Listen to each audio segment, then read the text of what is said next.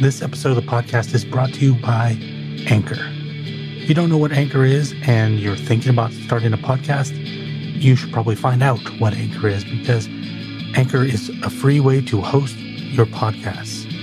It also gives you creation tools like the ability to record yourself, record with other people, edit as well, and do it from your phone or your computer. You don't need to go buy fancy tools to start. You can start with Anchor. And you can hit the nice distribute button, and it's going to send it out to all the places you want it to be, like Apple Podcasts, Spotify, Google, and more. In addition to that, you can make money from your podcast with no basic listenership. In other words, if you only have 10 people because you're just starting, you can still monetize that. It's really hard to find a better place to start. So download the free Anchor app or go to anchor.fm and get started on the crazy podcast journey.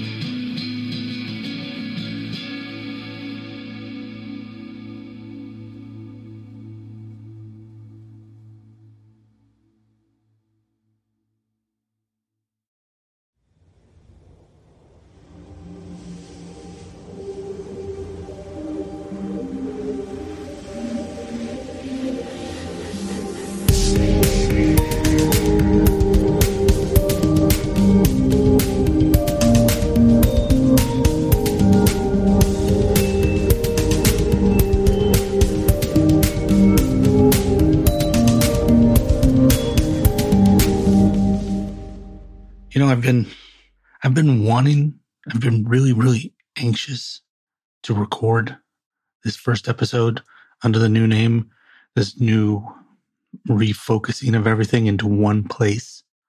Been really anxious to do it. But now that I have the microphone on, I'm a little bit terrified. Because one of the really difficult things for me to do in everything that I've ever done in the audio field in podcasting is it becomes really difficult for me to go into an episode by myself with no other person to talk to without a ton of notes. If you've listened to enough of my episodes, regardless of which podcast you're coming from, you know I don't just sit and read notes, that I have a more conversational aspect, but I always have at least an arc of where I want to go. You know, this is the story of this case, if it's further questions, or this is what I thought about this book, if it was something for semi-literate. This is the idea that I'm struggling with, the challenge that I'm facing, if it was brainstorms. Even the stuff that Lam and I would do, and I would always come in with things prepped. Although, of course, when Lam is on the podcast, I don't have to worry as much because I have someone else there. And just the chemistry of talking to someone, especially someone that I enjoy talking to, I don't worry about it. The momentum moves and it flows. I've got to take off this. I've got this bracelet on that's making a ton of noise. Sorry about that. Okay. So I'm sitting down to get ready to do this podcast, and I've been, like I said, so psyched to do this, to get into this more conversational and more overlapping way of doing things, where the ideas of one show mix with the others, because it's really, my brain really functions more like that, right? We're not all compartmentalized. You know, when I think of true crime, all I think of is true crime. Nobody does that. Everything else in your life bleeds in. That's what makes humans kind of incredible machines, isn't it? That we have all of these things mixing together. It's this, there's a book called Imagine. And it's by, oh my God, what's the guy's name? It's Jonah Lehrer. I'm never sure how to pronounce it. It's Lehrer. And it's this book about creativity. I think it came out in 2015, something like that. Actually, maybe even earlier than that, maybe a few years earlier than that. But there was a big scandal about this book because Lehrer got caught um, plagiarizing. Actually, I don't even know if the term plagiarize applies correctly to what he did. And my understanding of plagiarism is when you steal something from someone. But what he did apparently was make things up. He had some quotes, if I remember correctly, there were some quotes from Bob Dylan that Bob Dylan didn't necessarily ever say, or he took two things and squished them together to make them say what he wanted it to say. And it was something he had been accused of in the past in his writing for newspapers or magazines, whatever he did before. I honestly, over time, I feel really bad for the guy. He got publicly shamed for this, and he really hasn't had a career since. Like, no one has forgiven him. He tried to do something a couple years ago, and people just savaged him. I don't like that kind of cruelty. I just think that's, I mean, it's not like, yeah, sure, you made some stuff up in your book. It's not like the dude murdered somebody. But we're far more forgiving of people who do stuff like that. Very strange. But I bring the book up because even though it was discredited, when I read it, I didn't know that because it hadn't happened yet. It was a great book. It was a really good book. And even if he made some of the stuff up, the overall arc of how creativity works in the book, the way he explains it, it's really well done. It's kind of like almost like a Malcolm Gladwell deconstruction of the idea. And it's just, I don't think you can find a copy of it anymore. But one of the things that he mentions in there that I had never heard of is the way that the company 3M functions. 3M, as in the people who make Post-it notes. They also make a whole bunch of other things, like light bulbs and flat screen televisions, sandpaper, all tape. They actually have 3M has no one core product. You know, like Coca-Cola, what's Coca-Cola make? They make Coke. McDonald's, what do they make? Hamburgers. They make other stuff, but hamburgers is their main thing, right? 3M doesn't have one of those. And it's purposeful. It's a purposeful choice because of the way that they see that the human mind works. That putting somebody in this department and this department together to work together on something, or to have them, they have like these fairs.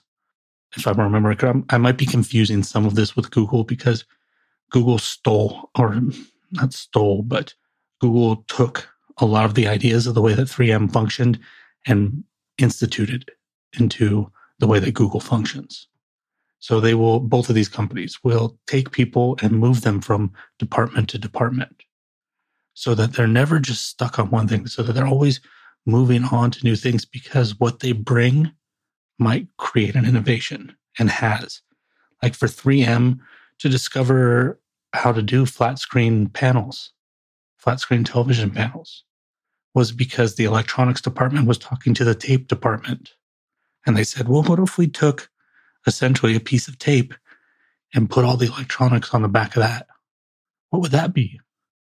And so I'm talking about all this stuff because that's the way that I'm looking at the way that this whole new show or new direction, new name, is the way I see it going. To be able to let those things mix together, I feel like I'm going to get somewhere that I've been trying to get for a very long time, but I've been compartmentalized and it hasn't happened. But because of that, I sat down and I said, okay, I need to, I got to feed that need to have notes, that need to be prepped, that need to have an arc, that need to just not be hanging out there loose with no other person to save me. And I said, I'll go through the notes that I've been taking for the past couple weeks and just see if there's anything interesting that I want to touch on. I started moving a couple things over, and then I just started point, I had to stop myself. I stopped myself because that tendency can go overboard. It's good to come in, I don't want to just come in and turn on this and just let's see what happens, because that philosophy can end up with nothing happening or something really boring happening, something that I would end up deleting and not releasing. But I have this tendency to go overboard with that. to start filling notes on top of notes on top of notes on top of notes. And then I've got this page and pages and pages of stuff. And then it's like, when you have that much stuff, oh, you're going to read all of that? Well, I don't like to read it all. Like, well, I just want prompts. Like, oh, remember that thing? In case you get to a point where the train of thought has stopped, here's a reminder of what the tracks look like, how to get back on the road. Just those little prompts.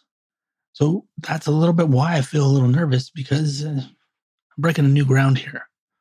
I don't think I said this in the last episode, kind of explaining what this was going to be, but this is in the new description of the show. I look at this show as a mixture of one of my favorite things, which is a notebook. This is a notebook in the sense that it's disparate pieces. It's in that arc that I was talking about. I'm not going for that arc. I'm going for, this is interesting. This is interesting. This is interesting. Let me see what happens. Maybe I end up talking about this the whole time, or maybe I have to go to 5 different things because there's not that much there. Like, I know when I do the next, I think it's going to be the next episode, which will be on the Death in Oslo episode of the new Unsolved Mysteries. That's going to be the whole episode. I don't imagine talking about that and then jumping to another topic. So I have a feeling when I do true crime stuff that they'll probably be fairly self-contained, unless I have, like some small note about something true crime. But for the most part, I can see certain things being just one episode and having that arc, but not because I forced it, but because it just makes sense for it to be done that way. The other thing that I look at when I look at this show is there's the notebook, this mingling of ideas, and then this, what we're doing right now, me just talking it out, me just turning on the microphone and moving forward. Because to me, it reminds me of something that the more I think about it, I'm not positive actually existed the way that I think it did. I'll get back to that in a second. But let me ask you this first. Do you ever have the experience of looking back on something from when you were younger, and you have this concept of what it was, but then when you go look at it, it was different. It was very different. I think almost everybody can say yes to that, but let me add something onto that. Have you ever built something in your life based on the concept of that thing that maybe didn't exist the way that you think it existed? Because to me, I seem to remember, especially like in the 80s, there being this phenomena of the late night radio. And yes, there's late night radio. There's still late night radio to this day. You have Coast to Coast AM, which is probably one of the most famous all night radio programs, where they get on and they talk about the paranormal for like 4 or 5 hours every night. But when I go and I listen to that show, I was kind of expecting it to be, like, I wasn't one of the people that knew about Coast to Coast. It never made its way into my realm.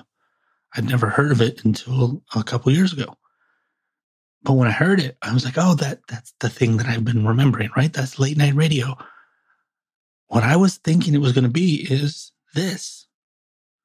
Someone, except not in their room, not in front of a computer, but someone in a booth at a radio station late at night talking to maybe nobody, talking to maybe empty air. Every once in a while, getting a phone call, talking to the caller. But when I listened to Coast to Coast, and I listened to a couple of the other well-known radio late night shows, it was a lot of call-ins, and a lot of guests, and a lot of commercials, and a lot of bing, boom, bam, boom, boom, noises and sound effects, and all this rigmarole. And that's not what I remember it being. I remember being this. Like, just this microphone and this voice and this person talking. And every once in a while they would break for a commercial. Maybe they'd break for a song. And maybe this only existed in movies. Maybe it never existed in real life. I don't know. But it was always something that I latched onto. It's not like I even listened to these things. But the idea of it, for some reason, maybe I didn't latch onto it. Maybe it latched onto me. Because it's been with me all these years. And when I started doing podcasting, it started surfacing. And it didn't start to surface in a visible way, in a way that I recognized. It was just like this longing for something. That when I put on these headphones, and after doing it long enough, it was when I started doing solo stuff. I didn't think about it when I was doing stuff with Lamb because that was just a conversation.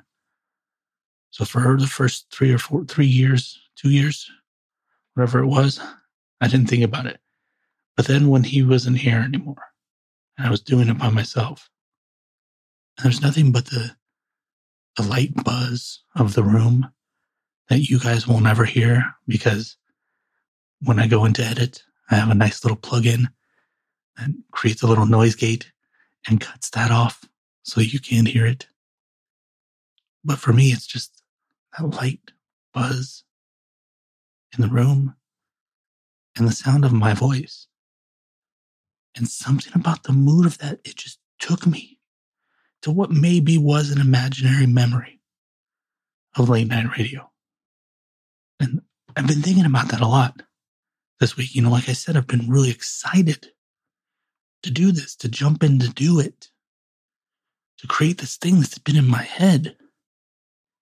But what I've also been facing is like the fact that maybe what I'm remembering is not real.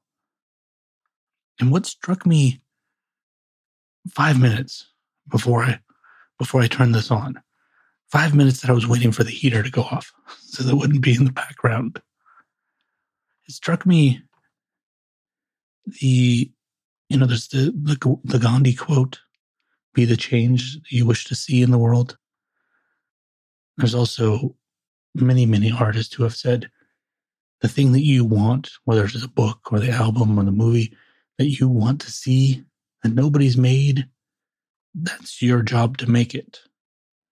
So maybe this late night radio format of just the voice and the silence and whatever this is, this kind of talking, or just off the top of my head, if it didn't exist, then it's my job to create it. And if I'm doing something that's been done before, then it makes me no different than any other human either. We're continually doing things that somebody else has already done. I just haven't done it. And that's one of the reasons that filling up this page with notes was something I didn't want to do, because it loses this. Everything I'm talking about here, I don't have notes for this. You know what I have written for the part that we talked about? Notebook, late night radio. Those are my prompts. This is all stuff that I'm feeling, the stuff that I'm thinking, stuff that's on my mind. Not just now, but obviously for a very long time. Another reason that I was really nervous to do this is because this election, which we're not going to talk about, this election, it's been difficult for everybody. And it's been really hard I don't have a problem with talking about stuff that doesn't have to do with that, because we all need distractions.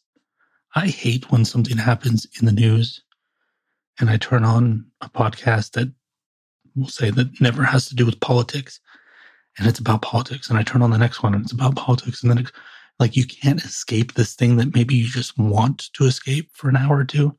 I hate that. So I understand. I don't feel guilt about talking about something that's less important than what's going on in the world, because I know that has a place. But this whole thing is taking over such a huge part of not even my active memory, like my passive memory. It's like, that hum I mentioned in the room. This whole thing is like that hum. If I stop and I'm quiet and I listen for it, I can hear it and I can focus on it and I can go there. But if I'm doing other things, I can forget it's there a little bit. But there's still part of my brain, even when I forget, that's processing that it's there. And so, even though technically in some way we are talking about it, I didn't want to talk about it. I didn't want to talk about it because I feel like it's like politics is that one topic that, like, if you go there, you never come back. You know, you don't just talk about it once and never bring it up again, because once you've opened that door, you know you can open that door again. Actually, maybe it's not the only topic. Now that I remember, there's a quote from Kurt Vonnegut about sex and why he never put sex in his books. And I'm not going to remember it exactly the way he said it, because I don't have that machine-like memory. But essentially what he said is he didn't put sex in his books because he feels like once you introduce that into the book, nobody wants to hear about the mining process in a town or what it's like to scuba dive. You know, once you introduce that tension of sexuality into a book, that's what people want to hear about. So the rest of the book is, you know, it's out the window. So many of these thoughts and these things that we hear, you know, this concept of late night radio, this idea from Kurt Vonnegut. So I didn't, and I don't want to go there. I think the amount that I've touched on it right now is enough. I acknowledge the fact that it exists. And I'll tell you a funny story. Wanting this escape that I was talking about, wanting to not think about that, I decided, you know, I'm just going to sit down. I'm going to read a book. And I have this tendency to jump from book to book. I don't read just one book. I've got a ton on the coffee table over there. Anybody that listens to Semi-Literate or listened to the Semi-Literate feed before I brought everything here has heard me mention this. I looked at the books on my shelf. I looked at the books on my coffee table. What do I want to read? What's a distraction? And there's this book, and I actually hesitate to call it a book because I think tome is a better word. It's a big book. It's like 1,200 pages. It's a big book. It's called Cultural Amnesia by Clive James. And essentially, it's an anthology. It's not it's an anthology of essays. The whole premise of the book is essentially that there are people that Clive James believes that we've forgotten about or we don't think about enough. That our culture is, you know, getting amnesia. We're losing them. You know, whether it's an old vaudevillian comedian or a politician. So he has these essays about them, short little essays. I mean, there must be in this big book, there's probably close to maybe, I'd say 100 people. And they're not all good people. This isn't like some nostalgic, like this person was really cool and they did this. The essays sometimes use these people as a starting place. And then he kind of goes somewhere else with it and then brings it back around. It's more about the significance of the person almost as a symbol.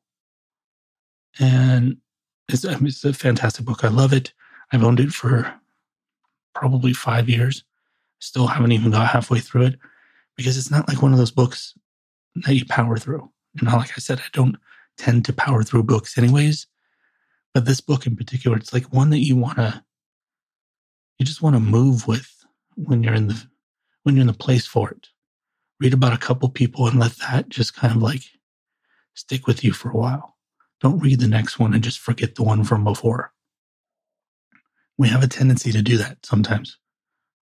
We have a tendency to just keep putting input in and just keep putting input, adding more input. And what happens is we don't spend enough time with each of the inputs that we are putting in. And they, you know, like the VCR tapes that they used to have that would record this surveillance footage in convenience stores. What happens in every cop show from like the 80s and the 90s, they go to get the tape. It's been written over. It's on a cycle. Every 24 hours, it writes over the video from the day before. Our brains are kind of like that. You put stuff in too fast and it just kind of writes over the other stuff. I've learned this the hard way twice. When, God, if I can remember what it was called, when Netflix first started. When they first started, some of you might not remember this, the business model was that they mail you in the physical mail a DVD of a movie. So you go onto their website and you say, I want to see Charlie Chaplin's The Dictator, or I want to see When Harry Met Sally, or I want to see Die Hard. And they mail it to you. It used to come in this little envelope. No case either. Just literally the disc. I don't know how these things survived, but it was literally just the disc inside a paper envelope. You take it out and you watch the damn movie and then you return it. And then you pick it, you had this queue. That's where the idea of the queue originally came from. I mean, aside from the physical queue of people waiting in line, which is the British terminology for waiting in line, they're waiting in the queue. But the queue, the list, the thing that are in all these streaming apps, it came from Netflix. You go in, you say, I want to see this movie, I want to see this movie, I want to see this movie, I want to see this movie. And the reason you had the queue was because they're physical discs. So like library books, sometimes they're checked out. So just because, you want to see Ghostbusters again, doesn't mean that somebody else doesn't already have it at their house. They buy obviously many, many versions of the DVDs, but it would happen, especially if it was a new movie. Good luck. It was like 6 months. So it would go down to the next thing in your queue. So you just create this queue, like, I want to see all these movies. You can get them to me whenever you can. Then they had this crazy thing, the thing that I can't remember the name of. But it was this crazy idea of watching videos online. And you might not believe this, considering that it's like the main, one of the two main modes that people watch entertainment now. Either they still have cable television or on-the-air television, or they stream. But when this first came out, it might have been called Netflix Stream. I don't remember. But when it first came out, nobody thought it was anything of it. Like, man, whatever. But I saw something there. I definitely didn't see it becoming what it is now. But what I saw was, I can watch a movie that comes to me in the mail. But, you have to mail it. And even though I live in San Jose, California, which is about 12 minutes from Netflix headquarters, where the DVDs are coming from, it would still take a day or two. Actually, it would take about, I think it was it's either a 2 or 3 day process. Because, you'd have to mail the DVD and then another one would have to come to you. So it's at least 2 days. I think 3 was average. So you're not watching a movie every day because you don't have a movie every day. So I saw this streaming thing and I was like, oh, that's cool. It can fill the gaps. I can watch the DVD, send it back, and then stream a movie, new DVD comes. So continual stream. And the thing about it too, maybe I didn't mention this, but the streaming, it didn't have everything. I mean, even today, nothing has everything. But you can generally find almost anything. They only had license to stream a very small percentage of the DVDs. So if the DVDs, because there was no, God, I hope I'm not just reiterating all this for people who already know it or remember it. But let's go down memory lane here. Pretty sure they had almost everything on DVD. The licensing was different because it was like being Blockbuster, like being a movie rental place. But they had like maybe 10%. that was available for streaming. I got into this. All of a sudden, I went from realizing like, oh, I can fill the days that the DVDs are coming with these streaming movies. I got to realize like, I can watch more than one movie. I can watch like a shitload of these movies. What if I try to watch all of them? Because believe it or not, at that time it was actually possible. There was a small enough number of movies and maybe even TV shows on their streaming platform that it was feasible that you could go through all of them. So I set myself that goal. And I got to a point where I was watching 3, sometimes 4 movies a day. Just devouring movies. And because the content that the movies that I was getting on Netflix were a lot of foreign films. Because I guess they didn't think anybody gave a shit about them. Whoever licensed them was like, sure, you want to do what on the internet? Oh, okay, whatever. All the normal, we'll use the air quotes there, normal, the popular, the average stuff, the American movies, all of that stuff, that was mostly on DVD. So I was watching these foreign films, and if you've watched foreign films, at least the ones that actually make it to us, they're deep. They're artful. And it doesn't mean that they don't make poppy crap like we do. It's just we don't. We got enough of our own poppy crap. We don't watch theirs. But the good stuff. For decades, the good stuff. Since probably at least the 50s, the good stuff has been coming over here. I watched, Kira Kurosawa, a bunch of Asian films. But this stuff was heavy. And I was just devouring so much of it that I got to a point where someone had asked me like, hey, have you seen any good movies lately? I say, oh yeah, I've seen a ton. Really? Which ones? And I'm not exaggerating. I could not take all of this data that had been pumped in my head and break it out, parse it into movies. I couldn't pull together 1 or 2 titles because in my head it was just all mashed together because I had just been gorging myself. And I made that mistake again a couple years later when I decided I was going to read 100 books in a year. And I ended up reading way more than that. But in order to do it, I actually wrote an article about this that the Observer republished. It's called Read. What's it called? It's been like 5 years. Read Less, Learn More. I believe that's what it was called. I'll put a note. Put a link in the description if you want to check it out. But yeah, the basic idea of it is I read a bunch of books, and in order to do it, I was doing speed reading. I was listening to audiobooks at 3 times speed. And I was just ripping through so many books that I wasn't learning anything. I wasn't retaining any of it. I wasn't pulling any of it into my actual long-term memory. And to this day, there are books that I read that year that I can look at the title and remember very little about it.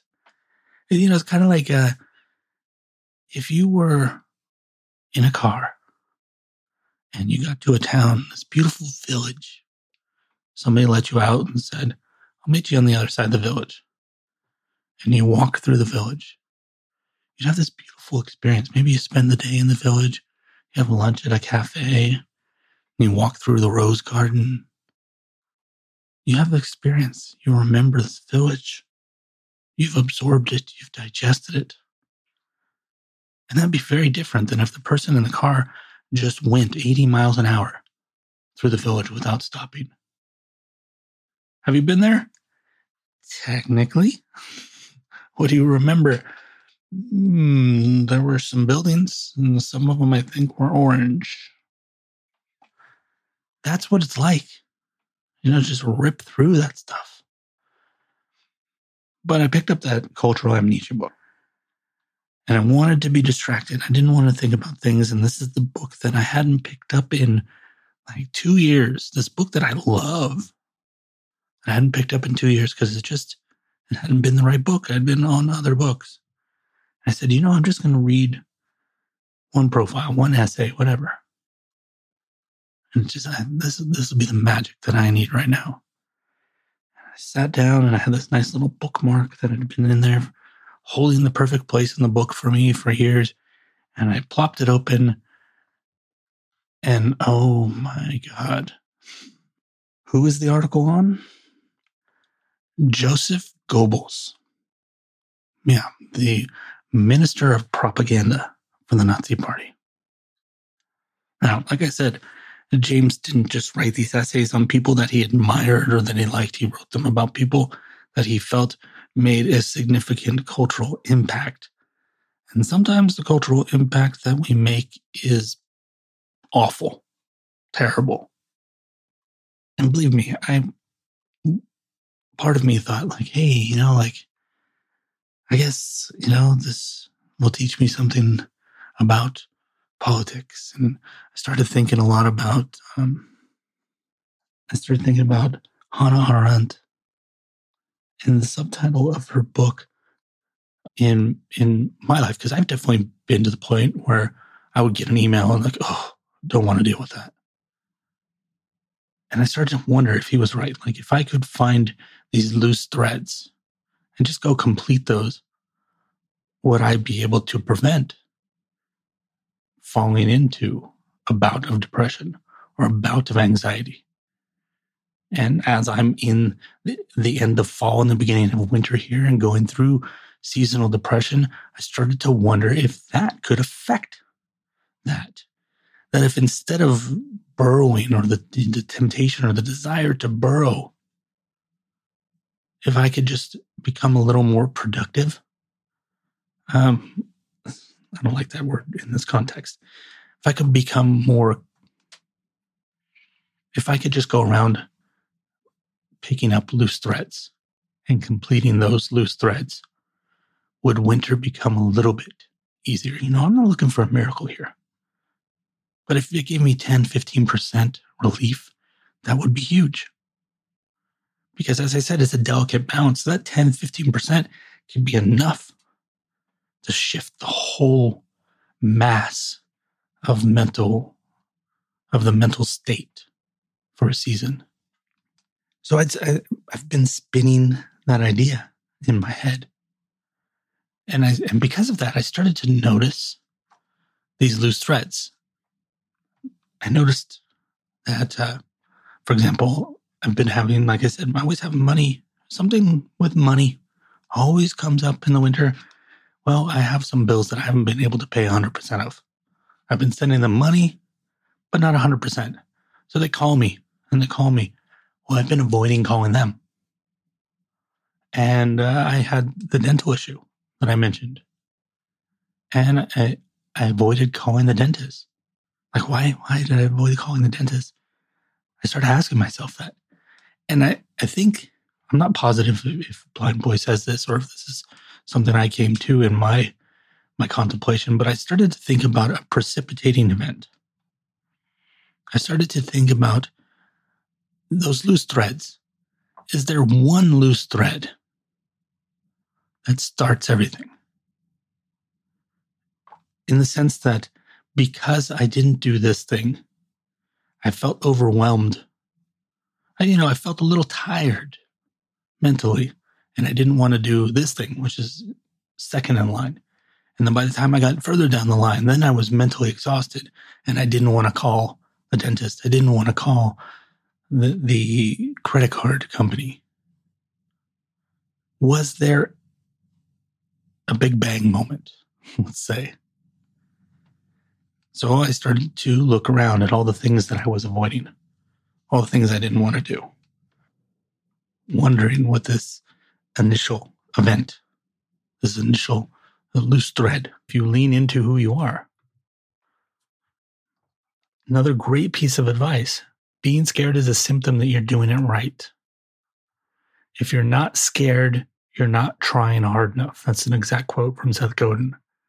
Another quote from Godin: you're scared because you're reaching. You're making a big promise. And this goes back to James Altucher. James Altucher is one of his more famous things that he's talked about in the years he's been podcasting and writing books is that he says he never publishes a blog unless he's scared to, because he's not risking anything. And I think that risk and that pure idea thing, they're kind of connected, aren't they?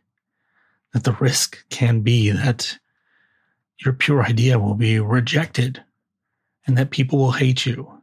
And yes, people will hate you. Because when you do something pure and you do something that's irreplaceable, you do something that's completely you, and you focus on the making, and maybe you make a ton of it, and you focus on it being a movement and not going for the big win, people are going to be repelled by it. It's human nature, as McLeod said. It's human nature. They will be repelled by it. Some people will even find it ugly because we think things that are new, things that we're not comfortable with, we think they're ugly. And a great example of this, I remember, I don't know how many years ago it was, so before Taylor Swift really became a pop star, she was still like a country star. And I saw her, I think I was at somebody's house and they were watching like the Country Music Awards. And I saw her go up to get an award. And I said, that girl is beautiful. And everybody in the room looked at me like I was crazy. Like, what? She's weird looking. Now, fast forward to 2020. Do people still say that about her? No, they say she's beautiful. Why? Because she looked different than what people expected her to look like. But then once they got used to what she looked like, they saw that she's beautiful. We resist what's new because it's new and we don't know how to deal with it. Jack Kerouac, the way that he wrote, his spontaneous prose style of writing, long drawn out sentences, and he would do things where he would pile words on, because he believed that when you try to describe something, when you look at something like a basketball and you say it's orange basketball, yeah, it's an orange basketball. But you say, it's an orange, it's a tangerine, it's a persimmon basketball, and you just keep stacking descriptors on top, that stack of words, that the orange and tangerine and persimmon and rust and whatever other things that it kind of looks like, when you stack all of those together, that's closer to what it looks like than just the one that most writers would pick. So his writing was wildly different. And he would write thinking about being a jazz horn player. Instead of the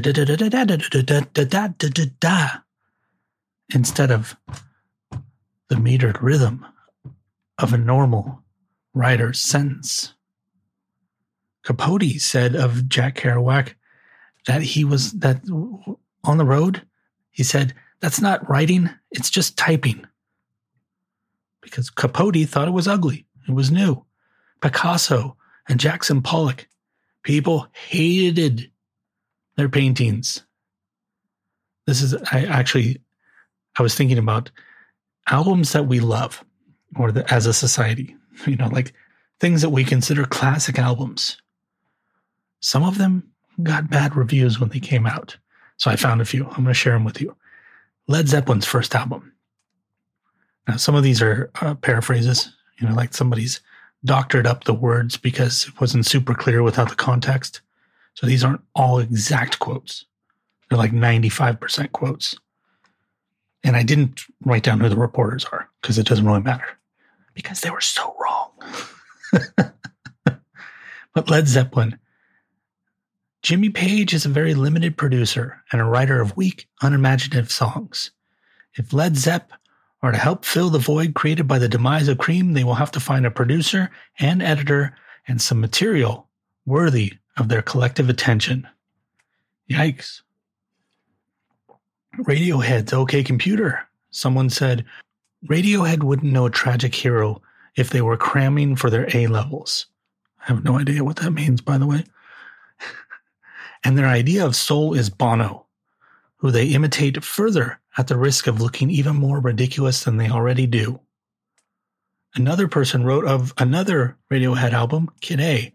It is the sound of Tom York ramming his head firmly up his own arse, hearing the rumblings of his intestinal wind and deciding to share it with the world. Yeah, someone described Kid A as Tom York's fart. How about Simon and Garfunkel, Bridge Over Troubled Waters? Nearly all of the songs are hopelessly mediocre. Michael Jackson's Bad was described as a letdown to a reviewer at the Los Angeles Times. The Beatles' Abbey Road, an unmitigated disaster. The Beatles' Revolver, a load of rubbish, really. People are going to shit on things you do. But if you have the focus, you know you're doing all of the things that we've been talking about, it doesn't matter. Seth Godin has a really, really interesting insight on one-star reviews. He says one-star reviews, essentially he says that they're not actually a criticism of your work. Because what a one-star reviewer is saying, I wanted this, and what I got is not that. It just means that the wrong person got what you made. That they're not your audience. That these aren't the people that you made this for. And you aren't what they were looking for. A one-star review is essentially saying, this is not for me. So it's not actually a criticism of your work. It's a criticism of the fact that, damn, I ordered red and I got blue. So don't pay attention to them. You can't learn anything from them. They're not going to teach you how to be better because they're not your audience. So they have no idea how what you're doing could be better. You have to, I've said this before, you have to lean into your weird. The thing that stands out in what you create that people often tell you you should change might actually be the thing that you should focus on more, because that might be the thing that makes you unique. It might be the ugly that people are not comfortable with yet. It took me a long time to feel confident with talking into this microphone and hearing the way that sometimes I move through sentences like William Shatner. And sometimes I pause because I need to think about the rest of my sentence. And sometimes I stumble over words. And sometimes I start sentences and jump to other sentences. But that's my style. It's how I talk in real life. I'm not putting on an air. And I'm not nervous because I'm in front of a microphone. I'm literally learning more and more to talk the way that I talk in real life. It's me being me. And it took a while to accept that. So the final insight from Seth Godin that I'm going to share is that innovation and art, they come from things that might not work.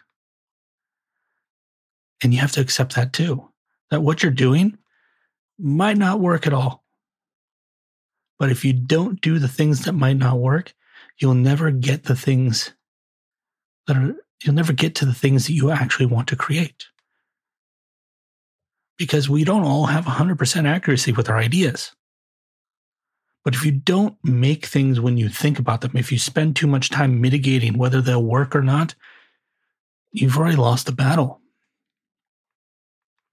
You have to make all of it, I think.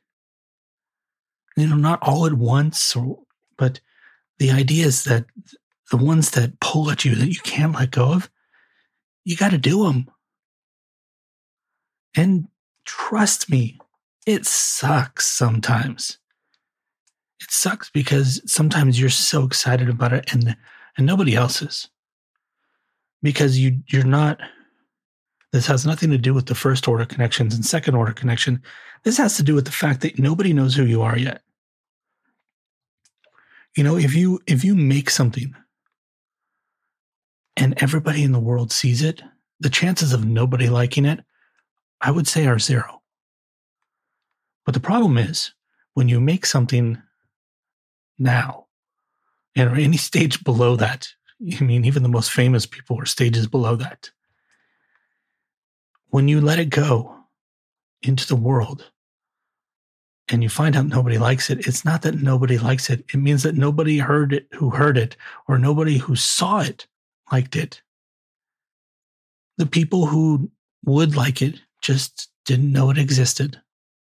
So you have to make those things. And I think this goes back to that numbers thing of just focusing on the making, 200 Grateful Dead albums.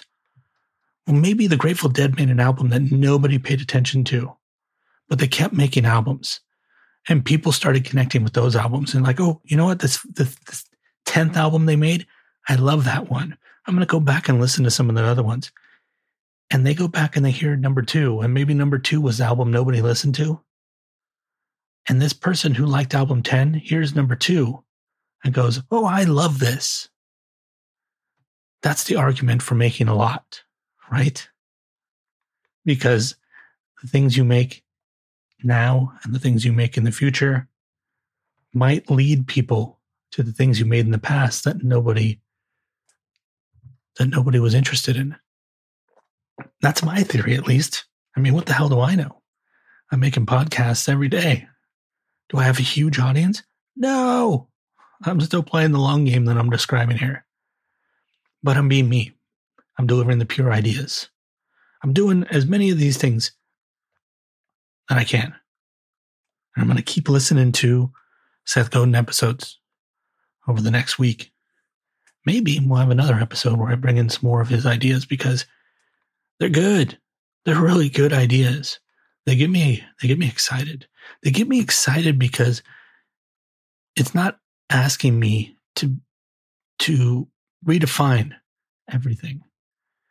He's asking me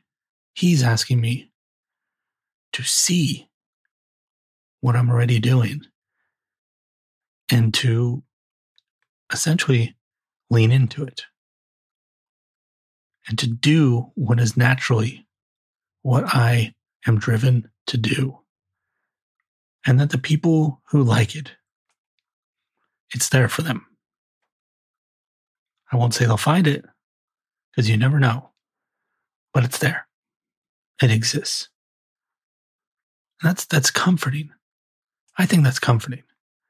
On the days when you feel like nobody gives a shit, sometimes that's enough. It's like maybe someday somebody will find it and they will like it. That's enough. So, anyways, hope you enjoyed this episode. Obviously, I'm putting this one into the public feed because this one is full of insights that I think the world needs to hear. I'm going to put the links to the 2 episodes that I've pulled these ideas out of with Seth Godin. I recommend you go to the source. You go listen to him. He's also far more articulate and so much better at explaining than I am. So go check those out. And the dinner bell just rang, which means it's time for me to give the dog the treat, which means I didn't plan my recording well.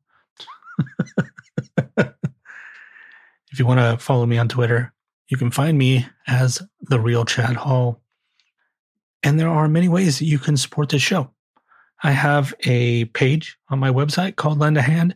Has 10 different ways you can help support this podcast. One of which, of course, is my Patreon. Patreon.com/Chad Hall. I mentioned it earlier. Go check that out. Check out the other stuff on there too. Things like buying books from the links in the description that I give. Yeah, that helps. Sharing episodes on social media. Those are a couple of the things. Go check out the other things on there. And if you enjoyed this particular episode, I'm going to recommend an episode from the archive. This is just from a few days ago. If you haven't heard the episode, episode 28, An Introduction to the Elephant, that's where I kind of talk about some of the obsessions that I've had recently, like with late night radio and public access television and VHS culture, and how that plays into or possibly plays into my creativity. So go check that one out. And I guess that's enough. So talk to you whenever I'm back. Bye.